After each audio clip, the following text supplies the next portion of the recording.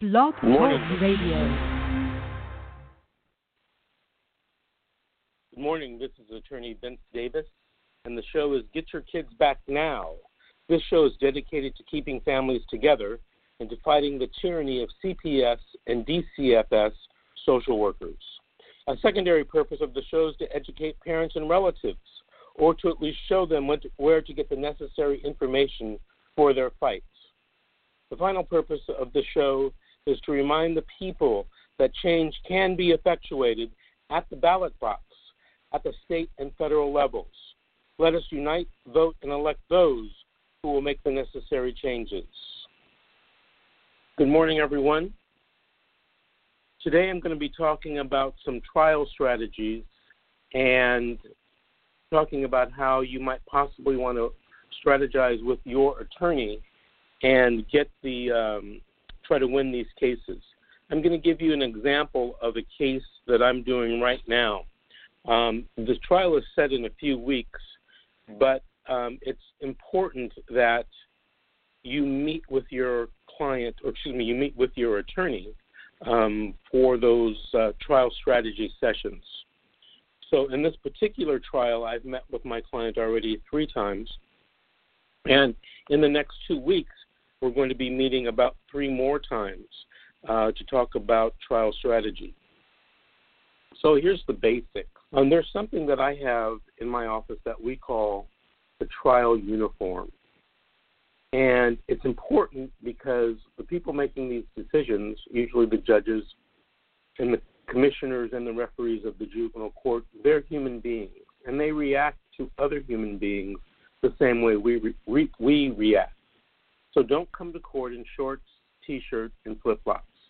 It's not going to make a good impression, and when people make decisions in their subconscious mind and in their conscious mind, they take a look at how you look when making those calls. I know there are some people that tell me, oh, that shouldn't matter. Well, you're right, it shouldn't matter in a perfect world, but we don't live in a perfect world, and judges are human beings just like we are human beings. Now, the trial uniform for men is a dark blue or dark gray suit. Dark blue or dark gray. White shirt. And if it's in the morning, I like them to wear those presidential blue ties. A solid color tie, but, that light blue solid color. The kind that you see the politicians wear on the news. There is a reason why they wear that color shirt and tie and suit, and it has to do with influence of the viewers, influence of the people who are listening to you speak. There's something that happens in the subconscious mind with that color combination, so you want to get every benefit of the doubt. Of course, black shoes shined, and I also suggest, sometimes required depending on the case, all of my male clients to be clean-shaven.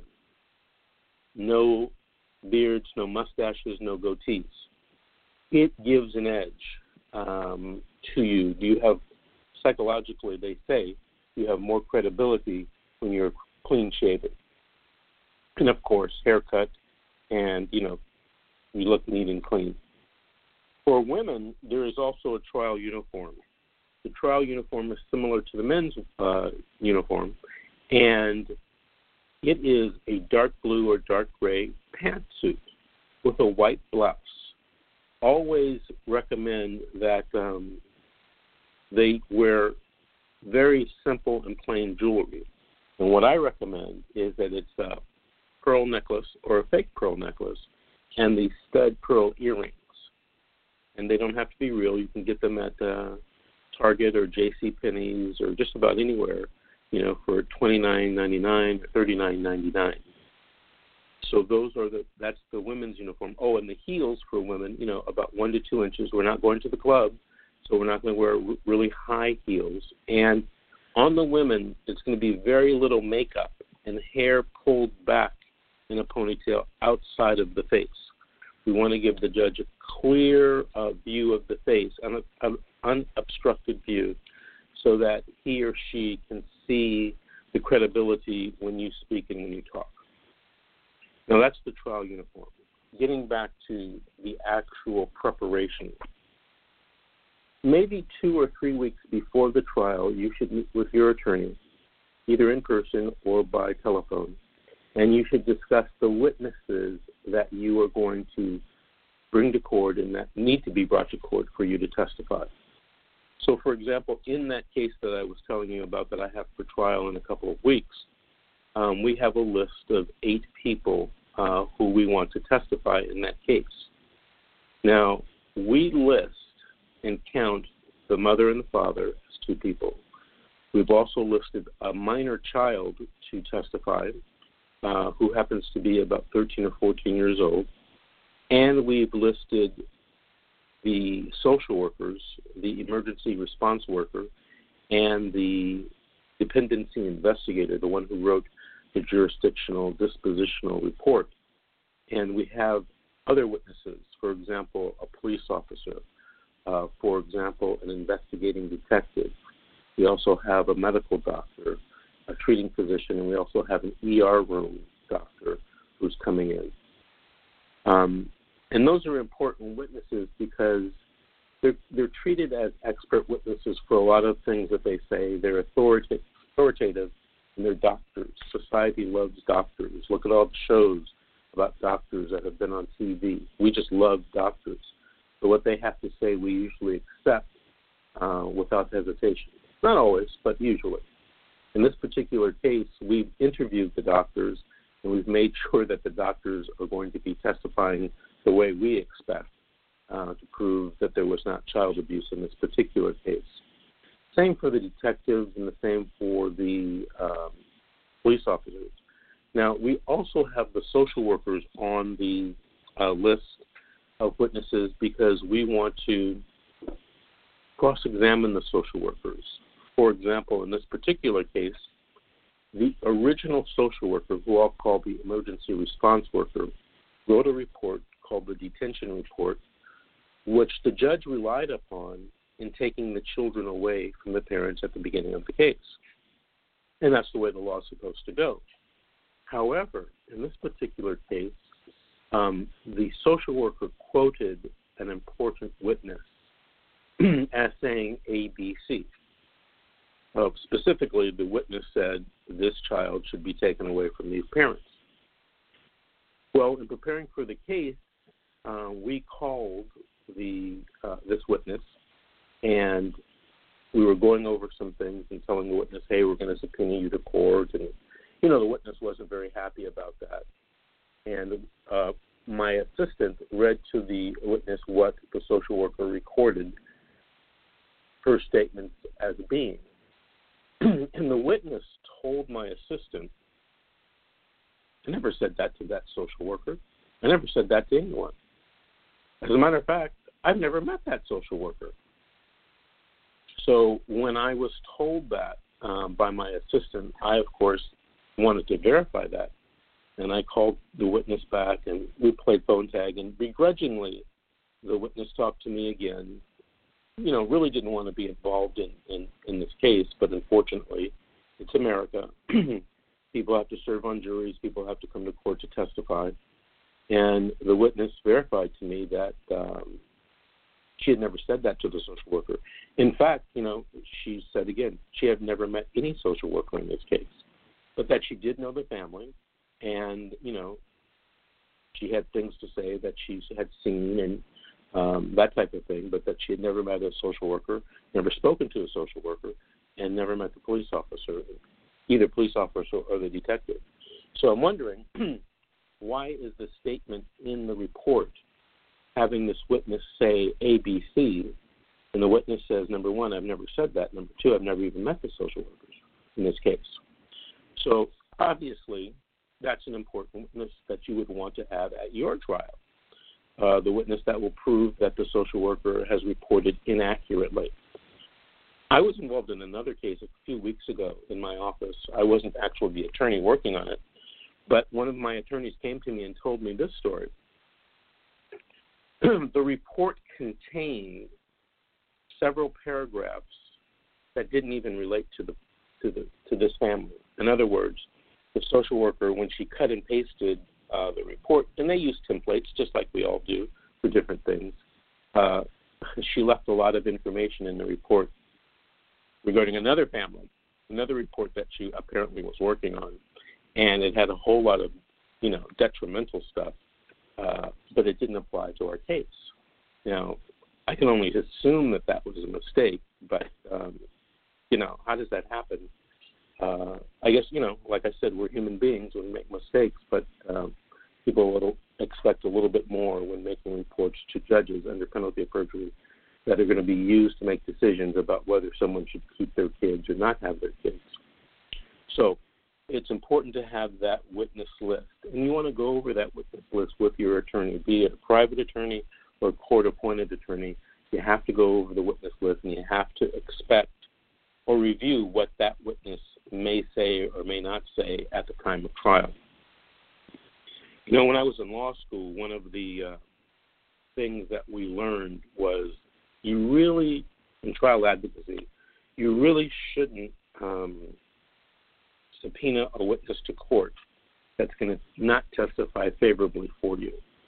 And I use that general rule. In every case, there are, good witnesses and bad witnesses, and good evidence and bad evidence against you. And that goes against any litigant, even the social worker. And so you have to be careful who you bring to court, put on the stand. So one of the first things that you should do is make sure you go over that witness list with your attorney, and you decide, and the attorney decides that witness is needed. Once that witness list is complete, you want to make sure that you and your attorney subpoena those witnesses to court. Now, this is a juvenile dependency case. In California, you don't have to pay for police officers to come to court to testify. So, for example, in a civil case or even in a family law divorce case, when we're talking about child custody and visitation, if you subpoena a police officer to court, you will probably have to put up a deposit for that person's appearance. That's in the California Government Code. I forget the section. But in a juvenile court case, criminal case, you don't have to pay for that person. So the only thing that you might have to pay for is for that witness to be subpoenaed by the sheriff's department or by a licensed processor.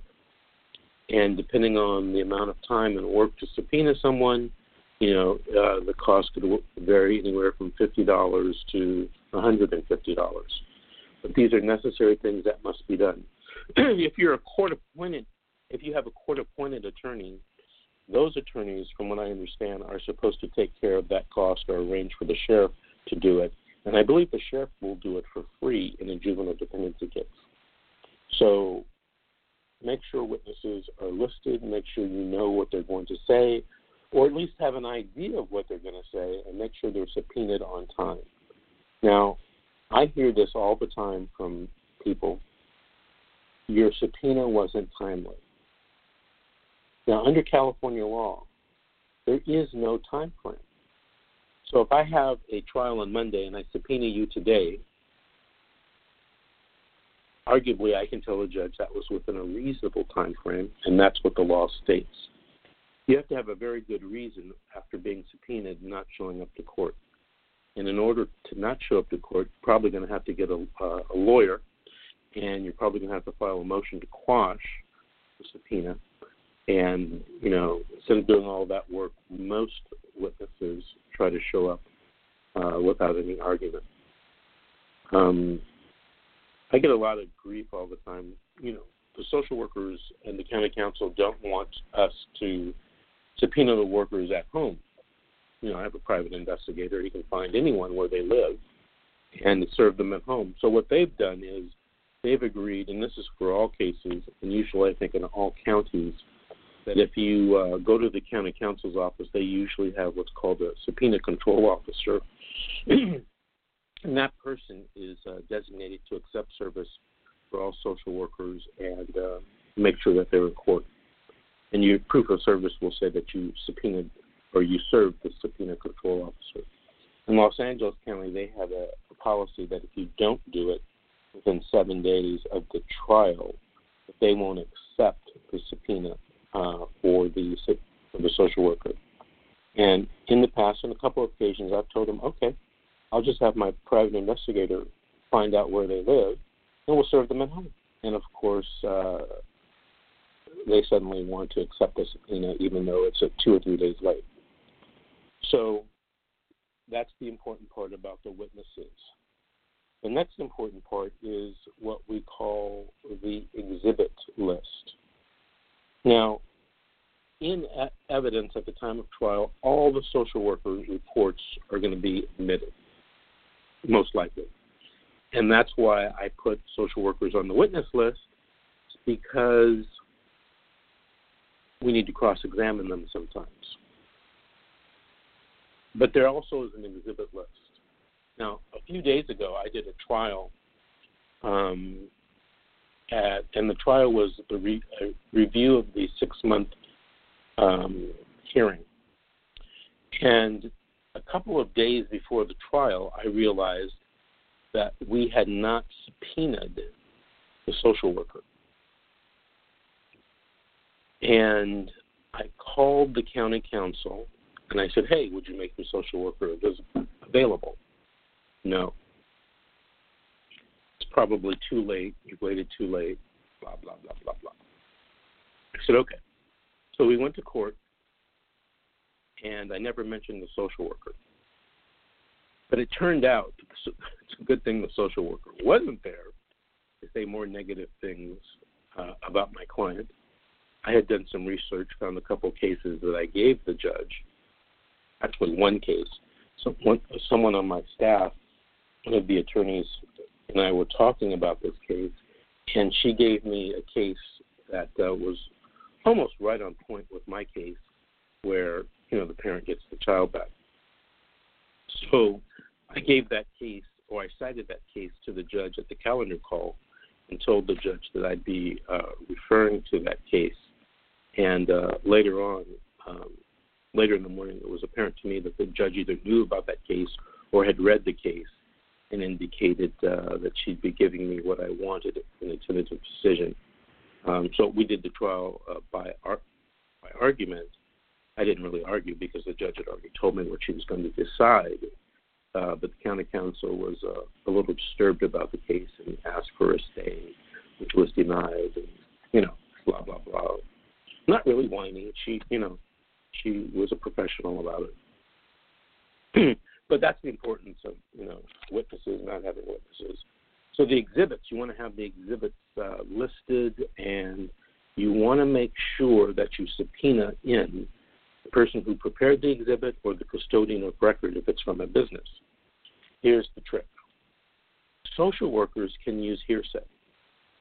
So if somebody writes a letter, they can attach it to the report, and it comes into evidence.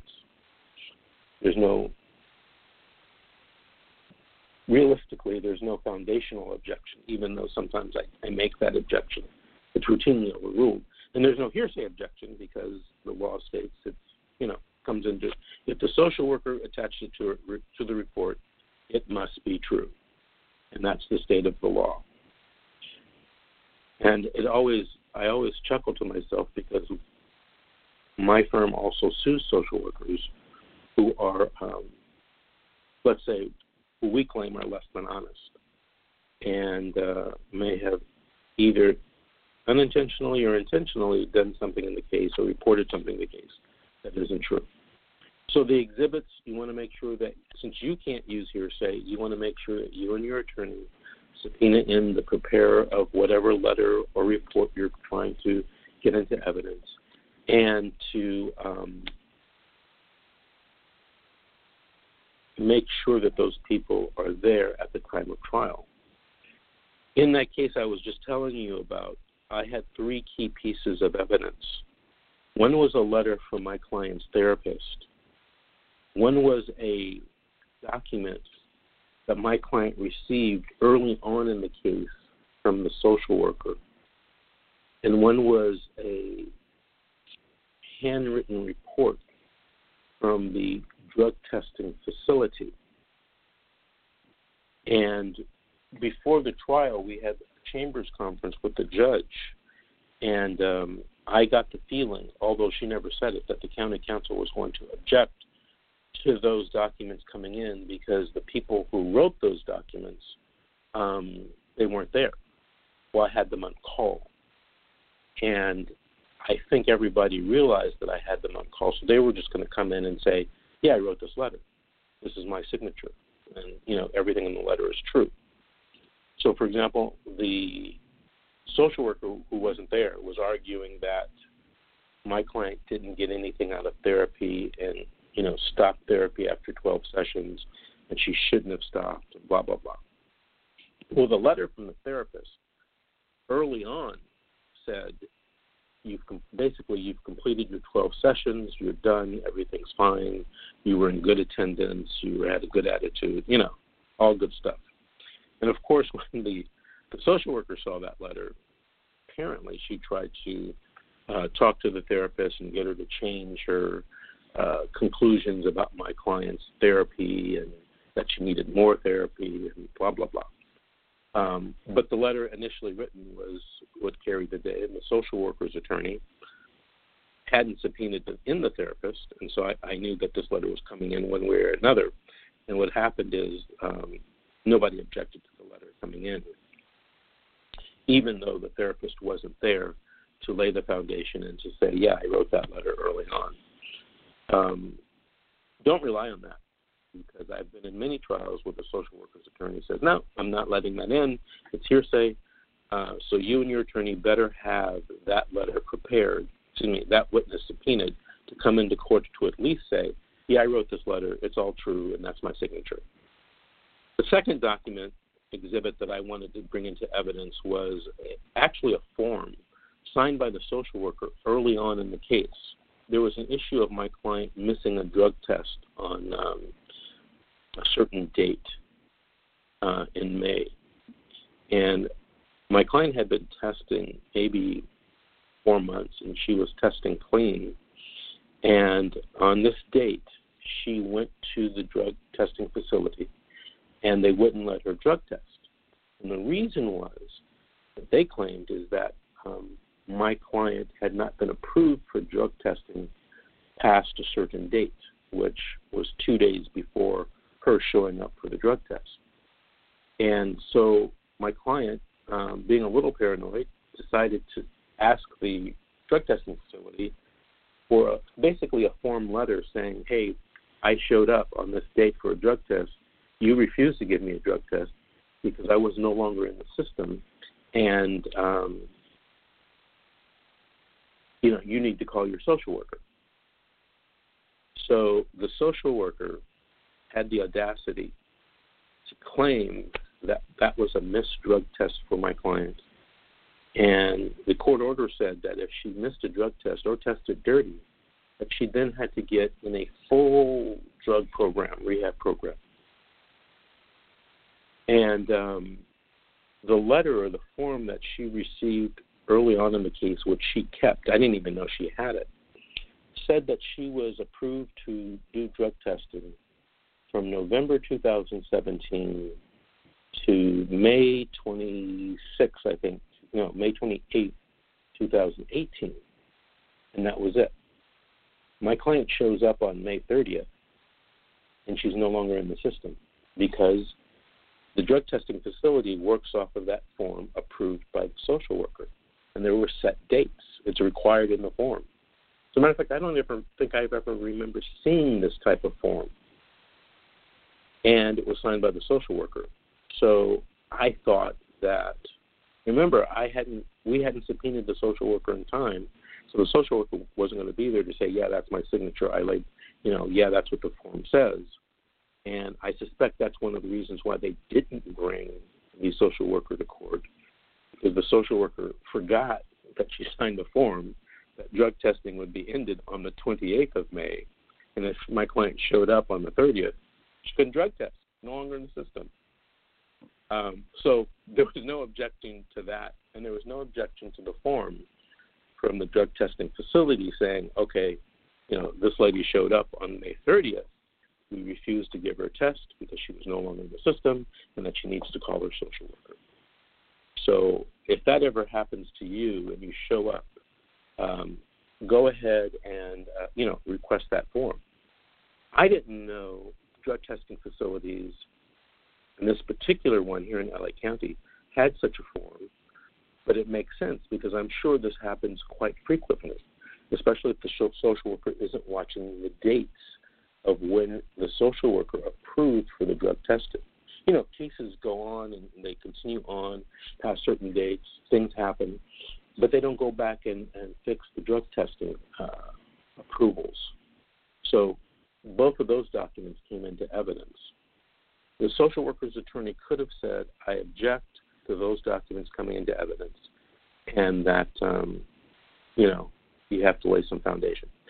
I had the counselor and somebody from the drug testing facility on call to come in. I suspected that the judge didn't want me to do that because it was just going to waste time, just extends the trial. But I didn't know for sure. And they were introduced into evidence without objection. I did have a plan for the social worker form for the drug testing. I was going to argue that even though it's hearsay, it's an admission against interest, because the social worker in her report was saying, Mom missed this drug test on May 30th, and we should hold it against her. In LA County, as in most counties in California, a missed test is considered a dirty test. So they were going to count that as a dirty test and require her to take a full drug program. Luckily, the judge disagreed, and that piece of evidence came into evidence for the judge to consider. So I've covered the trial with respect to the witnesses and exhibits. Now I want to tell you this before I take a couple calls. If you have a trial and you don't present witnesses and exhibits, in my opinion, you're going to lose. I take that back. 95% of the time, you're going to lose. Because judges have to make decisions based upon evidence. That means documents. That means witnesses getting on the stand. If you don't present evidence, the only evidence that's going to come in is the social worker's report, which is 100% against you. Okay, 99% against you. Now, you got the social worker's report into evidence. You don't put on any evidence. Who wins? Well, the social worker. And what happens in a lot of cases is, and I saw this happen, I see it happen many times when I'm in court. There's a trial. The parent doesn't have any evidence, and all they do is argument. So each attorney argues. But I don't think the parents, and sometimes I don't think the attorneys realize, the law in California is attorney argument, it's not evidence. So if someone ever tells you, we're going to do this by way of argument, you better start asking some questions, because basically what they're telling you is you're going to lose. And you're going to lose, you're going to leave court, you're going to blame the system, you're going to blame the judge, you're going to blame the social worker, when in fact it's your fault because you didn't put on any evidence. I tell a lot of clients tell me sometimes, hey, I wanted to testify, but my lawyer wouldn't let me. Like, what? The law is very gray in that area, but if you have something to say, you need to talk to your lawyer about testifying. I met a young woman, she must be 24, 25 years old the other day. She came in to see me with her mother, the grandmother, who's my age. And she's about to lose her 2 children. And according to her, I haven't reviewed the file. There's always some things, client might leave out. But according to her, she told me that she lost her children because her ex, the father, had 2 girls from a gang, which he was in, jump her and beat her up. And they took the kids away from her because of domestic violence. And she's never had a trial. She's never gotten on the stand to testify. And now the case is, 18 months old, and they're going to what's called the 366.26 hearing and they're going to try to terminate her rights. And I explained the whole court process from the beginning. She took pictures, I diagrammed some stuff for her, and she said, I never knew any of this. You never knew any of this? She said, no, nobody's ever explained this to me. She said, I only talk to my lawyer, 2 or 3 minutes before we go into court each time. And she didn't even know that she had a trial at the very beginning of the case. She didn't know that at all. And I said, well, you must have testified. She says, no, I've never testified. I told my lawyer that I wanted to testify, but I've never gotten on the stand to tell the judge my point of view. And any time I feel like saying something, my attorney says, be quiet. And now she's like 18, 19 months into the case, and she's moving towards losing her children because she never had a trial. There were never any witnesses brought in to defend her. So if you're listening and you're a parent or a relative and you go to court, talk to the attorneys. Talk to your attorney. Make sure that not having a trial is in your best interest. Have I ever done a case by argument? Yes, I have. But I knew or suspected I knew the outcome. Sometimes, like that case I told you about this week, I knew what the judge's decision was going to be in my favor tentatively before we went to the courtroom, because we had a conference, and the county counsel or one of the attorneys asked the judge for a tentative decision, and nobody objected. I certainly didn't object because I wanted to know what the judge thought about the case and the evidence so far. And don't forget, I had some exhibits that I did put before the judge, and there was a case that I had cited, and apparently the judge knew about it or read the case, and so she gave us a tentative. So there was no need to have a trial. So I'm going to stop there. We've talked about witnesses and talked about exhibits.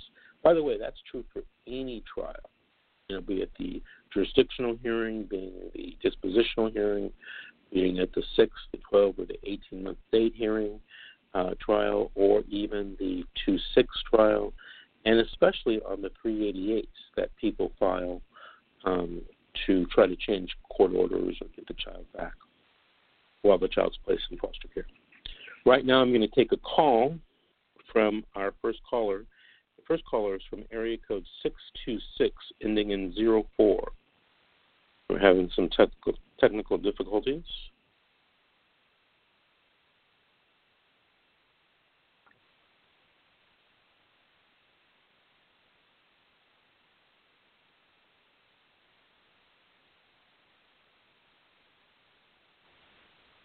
Hello? Good morning. This is Attorney Vincent Davis. Did you have a story to tell or a question to ask? Well, a question to ask. I just had my newborn daughter 1 month being taken away because of 300J, 300A, and 300B. But we're actually trying to file a form called the habeas corpus. And I don't know how to file it or how to go about it. Okay. Generally, habeas corpus writs are not used in juvenile court. Who told you should file one? I've been actually speaking to different attorneys, and one of them said that I'm able to. What attorney told you that? Kirk Law. Does that attorney practice in juvenile dependency court? No, it's family court, I think it is. Right. So here's one of the number one top 3 mistakes people make in the CPS or DCFS case. They hire or speak to the wrong type of attorney. Now, I don't know this attorney. He might be very experienced. I just don't know. Although I know most of the juvenile practitioners, in the Southern California area. I can't say that I've never seen somebody file a habeas. I can't say you can't file a habeas writ. You probably could. You may not be successful. But I think if they just detain your child, what I think is you should focus on, I hope you had a contested detention hearing in court. And if you didn't, you're going to be able to have what's called a contested juris or jurisdictional hearing and a contested dispositional hearing. And I think your time, and I don't know the facts, of course, but just from what you've said, I think your time may be better spent on preparing for those cases. Like I was talking about earlier, there's a lot of preparation that goes into these trials, or that should go into these trials, and you should probably sit down with your attorney and make sure that you're prepared with the witnesses and the exhibits to come to court to win those cases. And by the way, in the way they do things here in California, in most counties, you have a lot of time between the detention hearing and the disposition hearing. And there's a lot you could do to make sure you win the disposition hearing and get the child back. Because the disposition hearing is probably the most important hearing in all of juvenile dependency cases in California.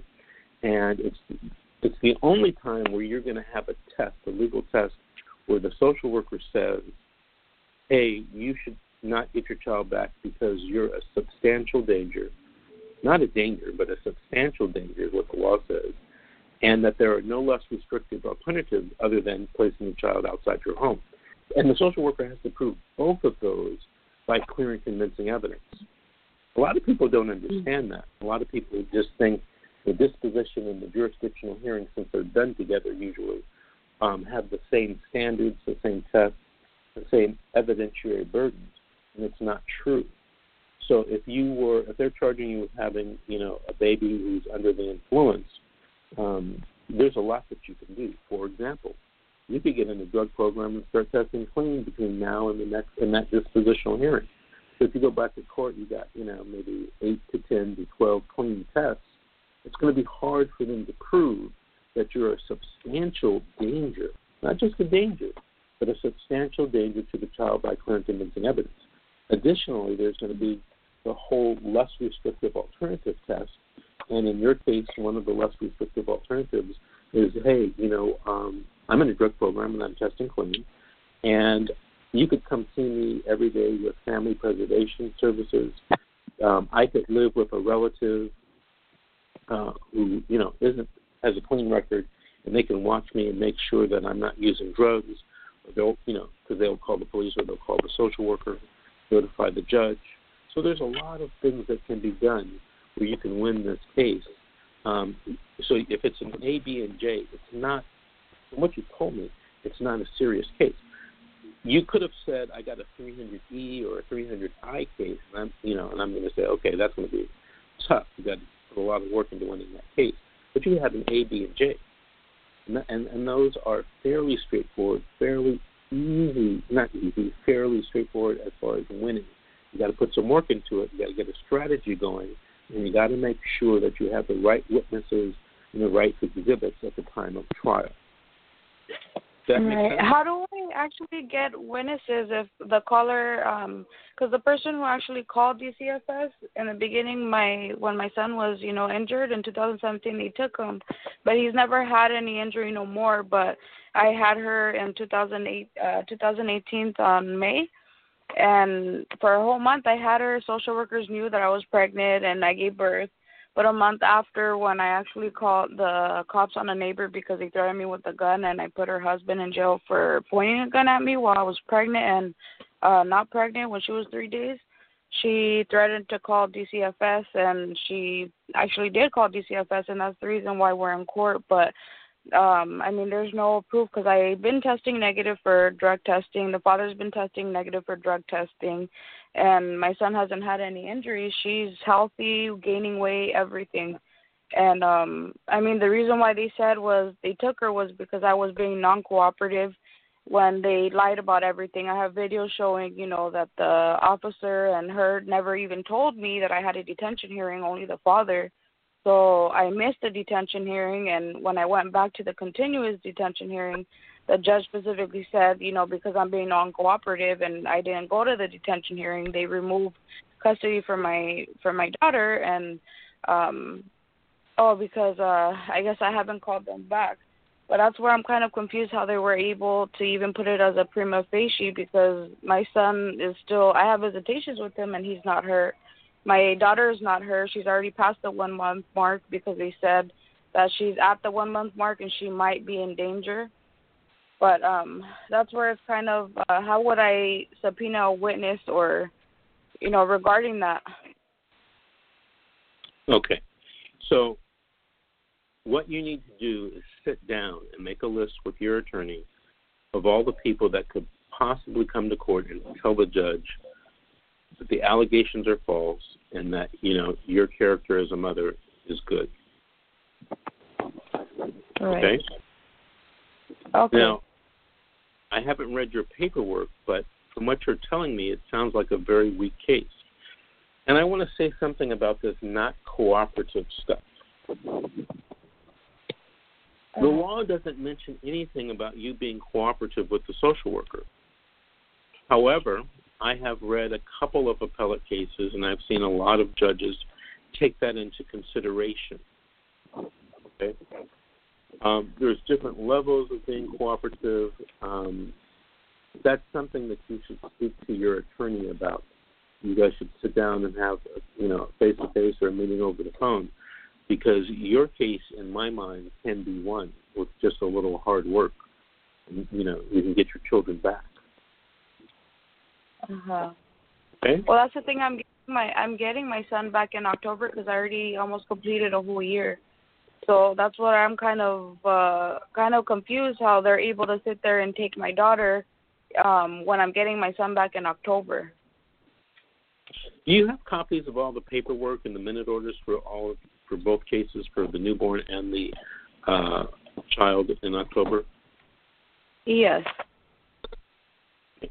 So what I'm going to invite you to do is today after 9 o'clock, call my office, make an appointment to come in and see me for a free consultation, but bring all your documents. Bring all the minute orders. I need to see those. And the number you call, you have a pen? You have a pen? Yes. Let me see.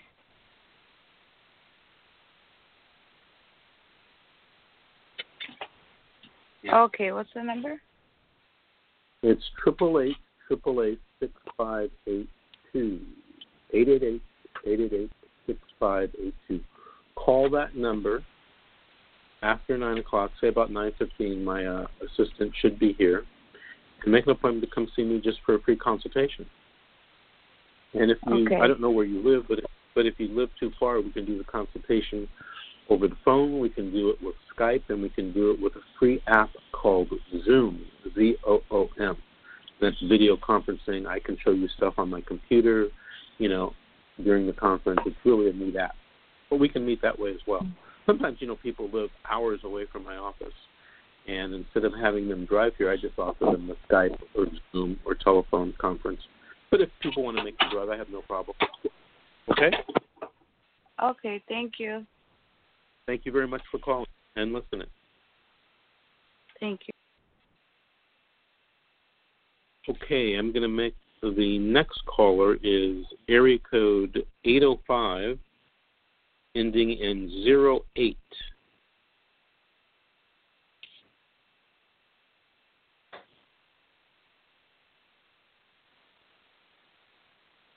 For some reason, having some technical difficulties with these calls this morning.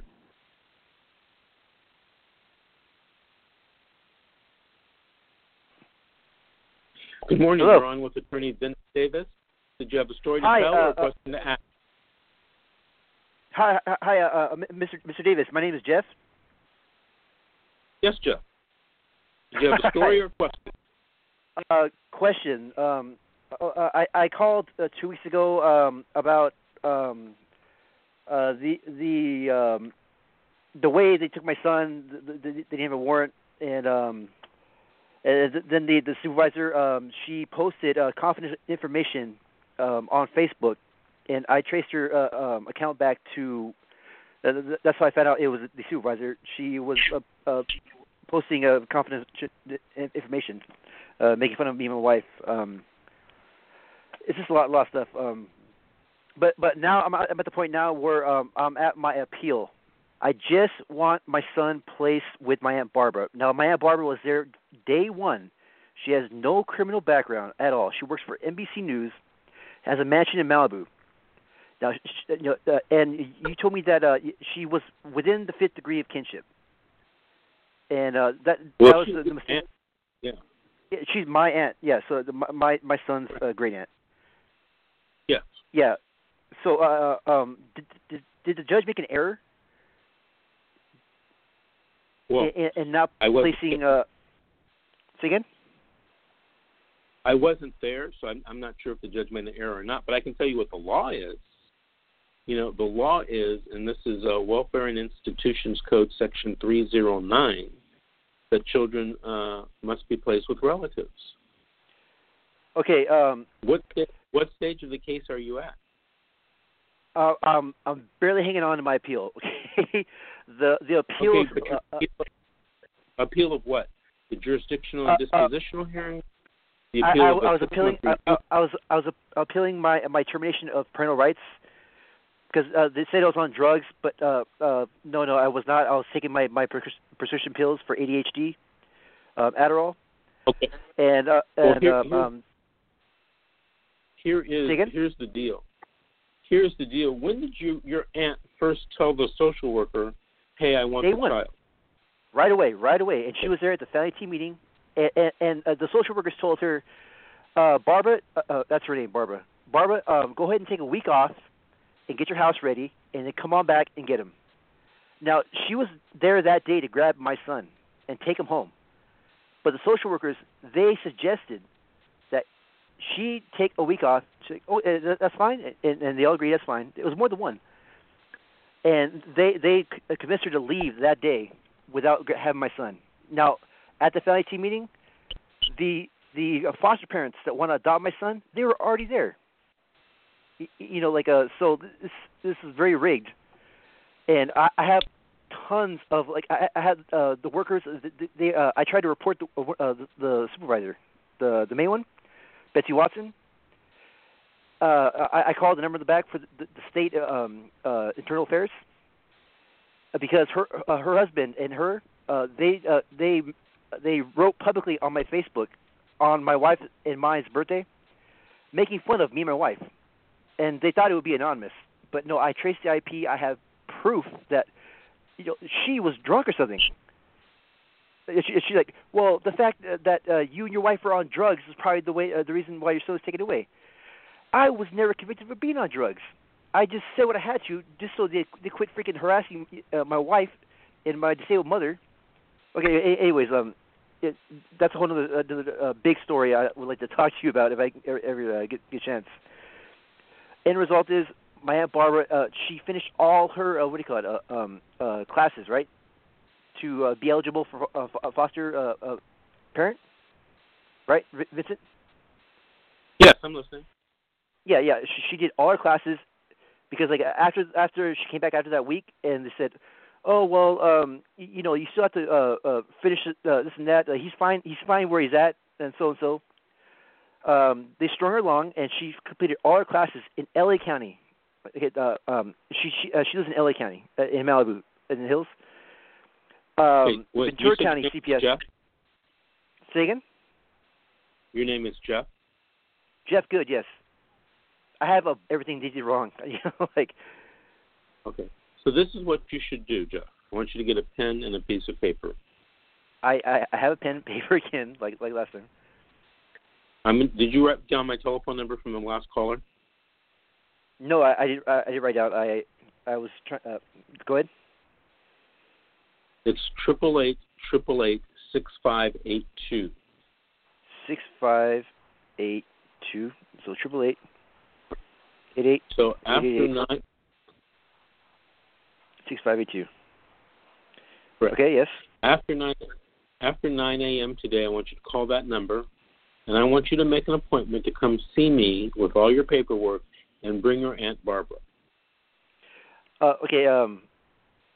Cool. She's on vacation for the next 4 days, but I could definitely have her Skype. She travels a lot to Europe. Most definitely, I am prepared to give you everything I have and just this is incredible, man. Like, you know, they get to lie, and even when they're caught, nobody cares. Well, Vincent, I have another problem too. My wife is pregnant, okay, and every single person I talked to said they're going to take your baby right away. They'll take your baby. Now, there's no way to protect my child. Out the gate, they're going to take it. You might consider moving. You might consider moving out of the county. Move out of the county, really. Even though nothing was done, just because out of the state. Vincent, is that bad? Yes, unfortunately. That's disgusting. I've seen this happen many times to people. Well, every person I talked to said that they're going to take your child right away. I'm like, well, why? For what reason? Well, county social workers for LA County, their authority only extends to the county line. So if you're in another county, they can't do anything to you. And by the way, if you do move, don't tell them where you're moving to, because they'll call up that county and they'll start harassing you. Yes, yeah, I kind of figured that, but I just could not believe that everyone's telling me you'll like go into hiding. You know, this is out of control. I'm not telling you to go into hiding. I'm telling you to move. No, not officially, but no, it's going into hiding just to have my child. Am I going to be a target for life? Is it like no? I think I can do. Yeah, don't have any further contact with them. Don't tell them where you live, and try to live your life, you know, without getting in further contact with CPS. Oh my God. Well, you're the experts, so. Okay, yeah, I will most definitely like to call you around 9. If that's okay. I'll get a hold of my Aunt Barbara, and the judges at the appeals, they said that my son would go straight to Barbara family if the foster parents didn't go through with adopting him. Right, but the problem is that Barbara should have gotten the child from the very beginning. See, I have a feeling that maybe Barbara came into the case too late. And if that happens, you know, the court starts looking at the relationship the child has built with the foster parents. And sometimes late in the case, that can outweigh the right of the child and the right of the relatives to be placed together. So I tell people, you know, move quickly and move fast in the relative placement arena. This is insane. What about the fact that I have proof that they all conspired against me, like they were biased from the supervisor, right? As soon as I tracked down the email and saw her picture, I asked every single one of my workers. I printed out the picture. And I'm like, do you know this woman? Because she looked familiar. And they all said no, straight to my face. And even yes. Yes, is it? I'm gonna cut you off because I want to speak to you in person about all of this evidence. Okay. Okay. I really appreciate it. All right. I want to thank you for calling. I'm going to try to take one more call before we run out of time today. Okay.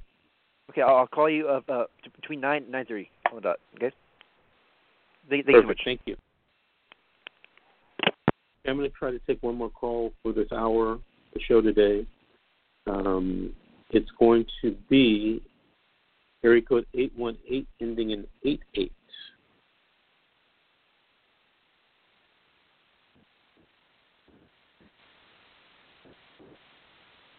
So having that technical difficulty talking to my producer.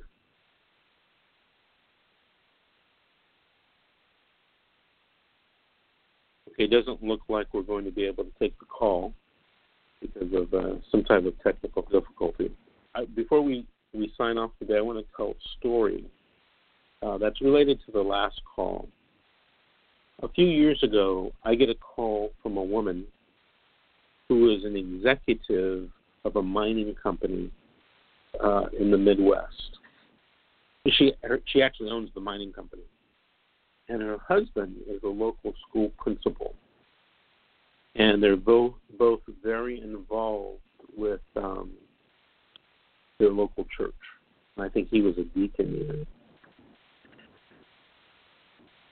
The husband's sister came to Palm Springs with a guy from their hometown.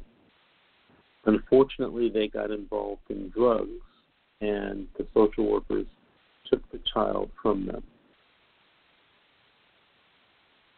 This woman and her husband flew out to the LA area, went to the court, the very first court hearing, and told the judge, hey, we want the child placed with us. Now, they're at the first hearing of the detention hearing.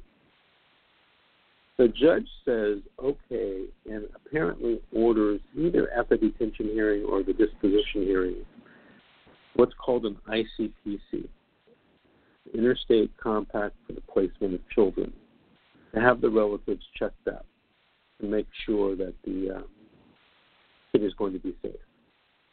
They fly back home and they wait, and they wait, and they wait. And finally, the ICPC is done, and they're approved, and it's sent back to the social worker here in Riverside County. And they wait some more, they wait some more, and they wait some more. Nothing's ever done. So finally, a few weeks, maybe a month or two before the final hearing, where the parents' parental rights were going to be terminated, the relatives from back in the Midwest called me and said, hey, this is what's happened. Can you represent us to get us the kid? I said, well, it's a little late in the game. Why didn't you call me earlier? She said, because we thought the social worker would do the right thing and place the child with family above foster parents. I said, well, that's not necessarily the case. And the social worker is saying, well, we don't want to place the child with you now because the child has a relationship with the foster parents. And